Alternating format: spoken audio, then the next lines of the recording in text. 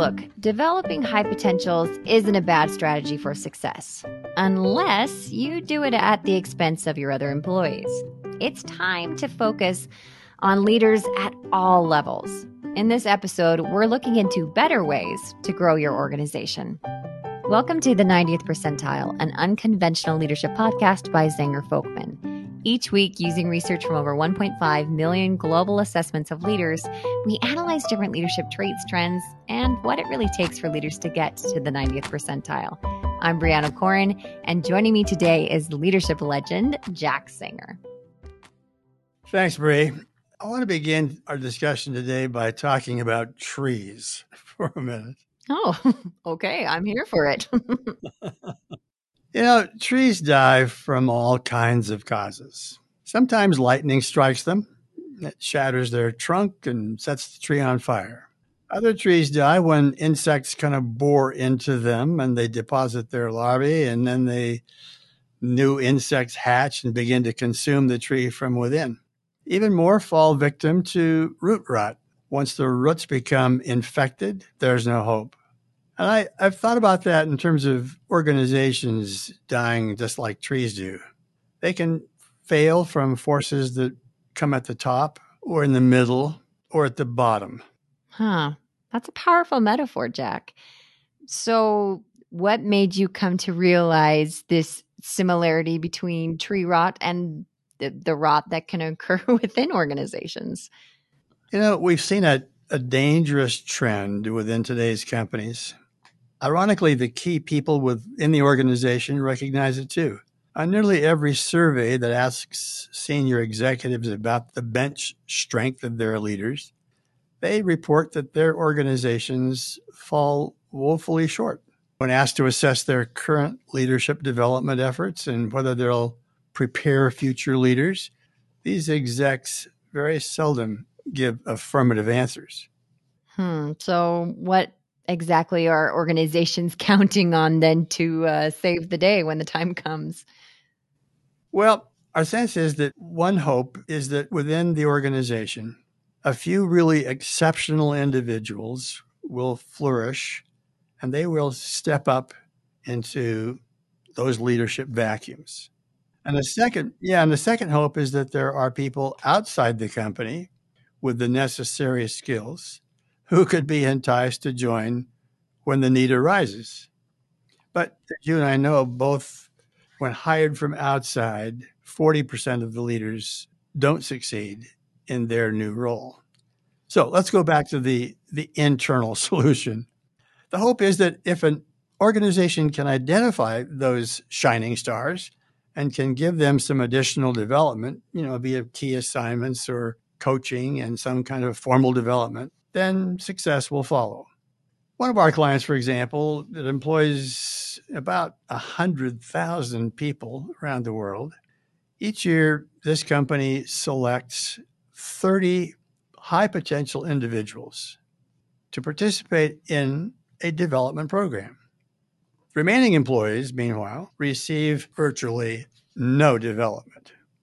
While there's nothing wrong with having an effective high potential development program, the assumption that all an organization needs to be successful in the future is a few good leaders at the top, we think is very problematic. Absolutely. And it's time, to kind of change that thought process. Over the years at Zenger Folkman, we've researched and collected overwhelming evidence that effective leaders are a major key to organizational success. A highly effective top manager can make a huge difference in the potential for success in an organization, just as well as an effective first-line supervisor can also leave a significant impact. Again, I keep thinking about that tree thing you talked about, that it can happen at the bottom, the middle, or the top. They're all important, all of those levels. So an interesting study that you and Joe Folkman did is you looked at a group of 46,319 leaders by their level, looking at the top management, senior management, middle management, supervisors, and then you looked at their employees' discretionary effort, or their willingness to give that extra effort, to work efficiently, their willingness to do more. So I'm looking at the graph and I will tell you what it shows. Those at the bottom 10% of leadership effectiveness, the discretionary effort levels are at the 16th and 15th percentile. Not good. Not good at all. But those talk about this vast difference, those at the top 10% of effectiveness, and it didn't matter what level, top manager, senior, middle, supervisor, those who were effective leaders had direct reports at the 71st percentile to the 73rd percentile in their willingness to give extra effort. Yeah, and what was remarkable about that research, Bree, was that when you compared the top management versus the senior management versus the middle management versus the supervisors, if their overall leadership effectiveness was low, those numbers for the different levels of the organization were also remarkably the same. And if their effectiveness was high, their direct reports or the people reporting to them had a willingness to give a much different level of discretionary effort, and it was virtually identical. The management guru Peter Drucker noted that for most organizations, a 5% increase in employee productivity would double their profits. Well, while the exact results would vary, few would debate the value of having more employees willing to give extra effort. In fact, when we asked leaders what the impact would be if more employees gave extra effort, the very consistent response we heard was, obviously, increased productivity. An interesting takeaway from this study is the consistent impact that leadership effectiveness has on discretionary effort at every level in the organization. The better the leader, the higher the percentage of employees willing to put forth extra energy, vitality, creativity, and regardless of their level in the organization. If you looked at it, the value of the leader in the top 10% is 4.6 times as great as those in the bottom. So we know development is good at every level, but how can you help leaders develop? If you ask a leader to rate their own effectiveness, and then you compare those results with a more accurate assessment based on the perceptions of 10 to 15 of their direct reports, peers, and their manager, you quickly discover that leaders are not so great judges of their own leadership effectiveness. Our research shows clearly that leaders either overrate or underrate their effectiveness. And ironically, the best leaders tend to underestimate their effectiveness, while the poorer leaders greatly overestimate their capabilities and their behaviors. What leaders need to engage in effective, targeted self-development is to have a precise assessment of their current level of effectiveness. That's the key and the very first step. In our combined decades of experience in developing leaders, we've found that an empirically created 360-degree feedback assessment is indeed the most accurate predictor of a leader's effectiveness. And when you think about the value created by that improved leadership effectiveness, the cost of effective development becomes really insignificant.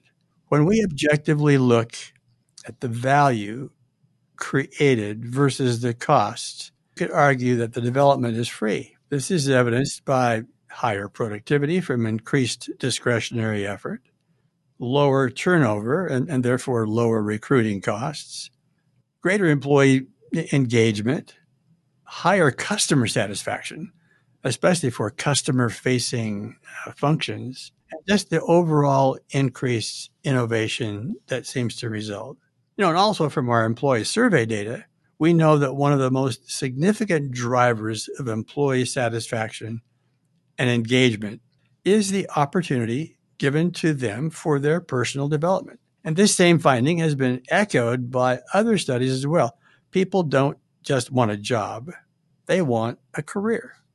Absolutely. So we know development is so important for all levels. Ideally, when should it start? In our data, the average age of leaders receiving development has been 45, and it's now up to 46 years of age. That means that on average, a manager has been working in his or her role and in the workforce for more than 20 years before they receive any formal leadership development. New supervisors have most often functioned for at least 9 years before they receive any formal development on basic supervisory skills. Why do we wait so long? When an organization loses a good leader and needs a replacement, it ideally would have a leader ready to step in and lead immediately. But, that can only happen if we start the leadership development process much sooner. Okay, so we started this discussion by highlighting the main issues that organizations kind of are putting all their eggs in one basket by only doing formal development and training for high potentials. So what other issues do you see with that strategy? Yeah, in studying high potential pools of leaders, we found some very disconcerting trends. In one organization, for example, 17% of the managers whom the organization had put in its high potential pool were rated in the bottom quartile on leadership effectiveness by their 360-degree feedback assessment. In another organization with a similar program of existing managers in a high potential pool, we found 14% were in the bottom quartile. High potential leaders are generally thought to be in the top 5% of the potential leader pool. So it's clear that, organizations may need to refine their selection processes when choosing leaders for these programs. It's unlikely that individuals who are currently in the bottom quartile will suddenly be catapulted to the top 5%. It's difficult to identify potential. We know that. Some people are kind of early bloomers. Others blossom more slowly and later in life. Unfortunately, unconscious bias can also play a role in those who are selected. We know from our assessments who the organization's most effective leaders are today, and the results are often surprising. Well, one example that we've discussed before is that we found that on average, women are rated as more effective than men, but that usually isn't reflected in the high potential pools. With 360 assessments, organizations can gain a more accurate evaluation of who the best leaders currently are and which leaders have improved over time instead of kind of just judging it from limited interactions. If organizations give leaders development opportunities, we found that some formerly poor leaders become good, and some good leaders, they can become extraordinary. And one of the keys to organizational success is having a large pool of highly effective leaders. To wrap it up with another botany metaphor, organizations are like a well-kept fertile garden. The garden has great potential, but if you don't plant and water it, only weeds will grow. By developing leaders at all levels, organizations can significantly increase their effectiveness and improve the engagement of their employees.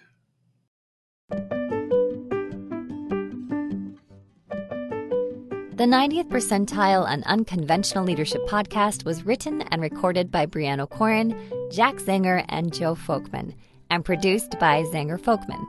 If you are interested in learning more about Zenger Folkman's award-winning 360-degree assessments, leadership, and coaching offerings, or would like to attend our monthly leadership webinar series hosted by Jack and Joe, visit our website at zengerfolkman.com. If you like our podcast, tell your friends and coworkers about it, and be sure to subscribe on Apple Podcasts, Spotify, or Stitcher, and leave us a great review. We really like to read them. All resources and links to the research referenced in this episode can be found in our episode details or on our podcast page on zengerfolkman.com.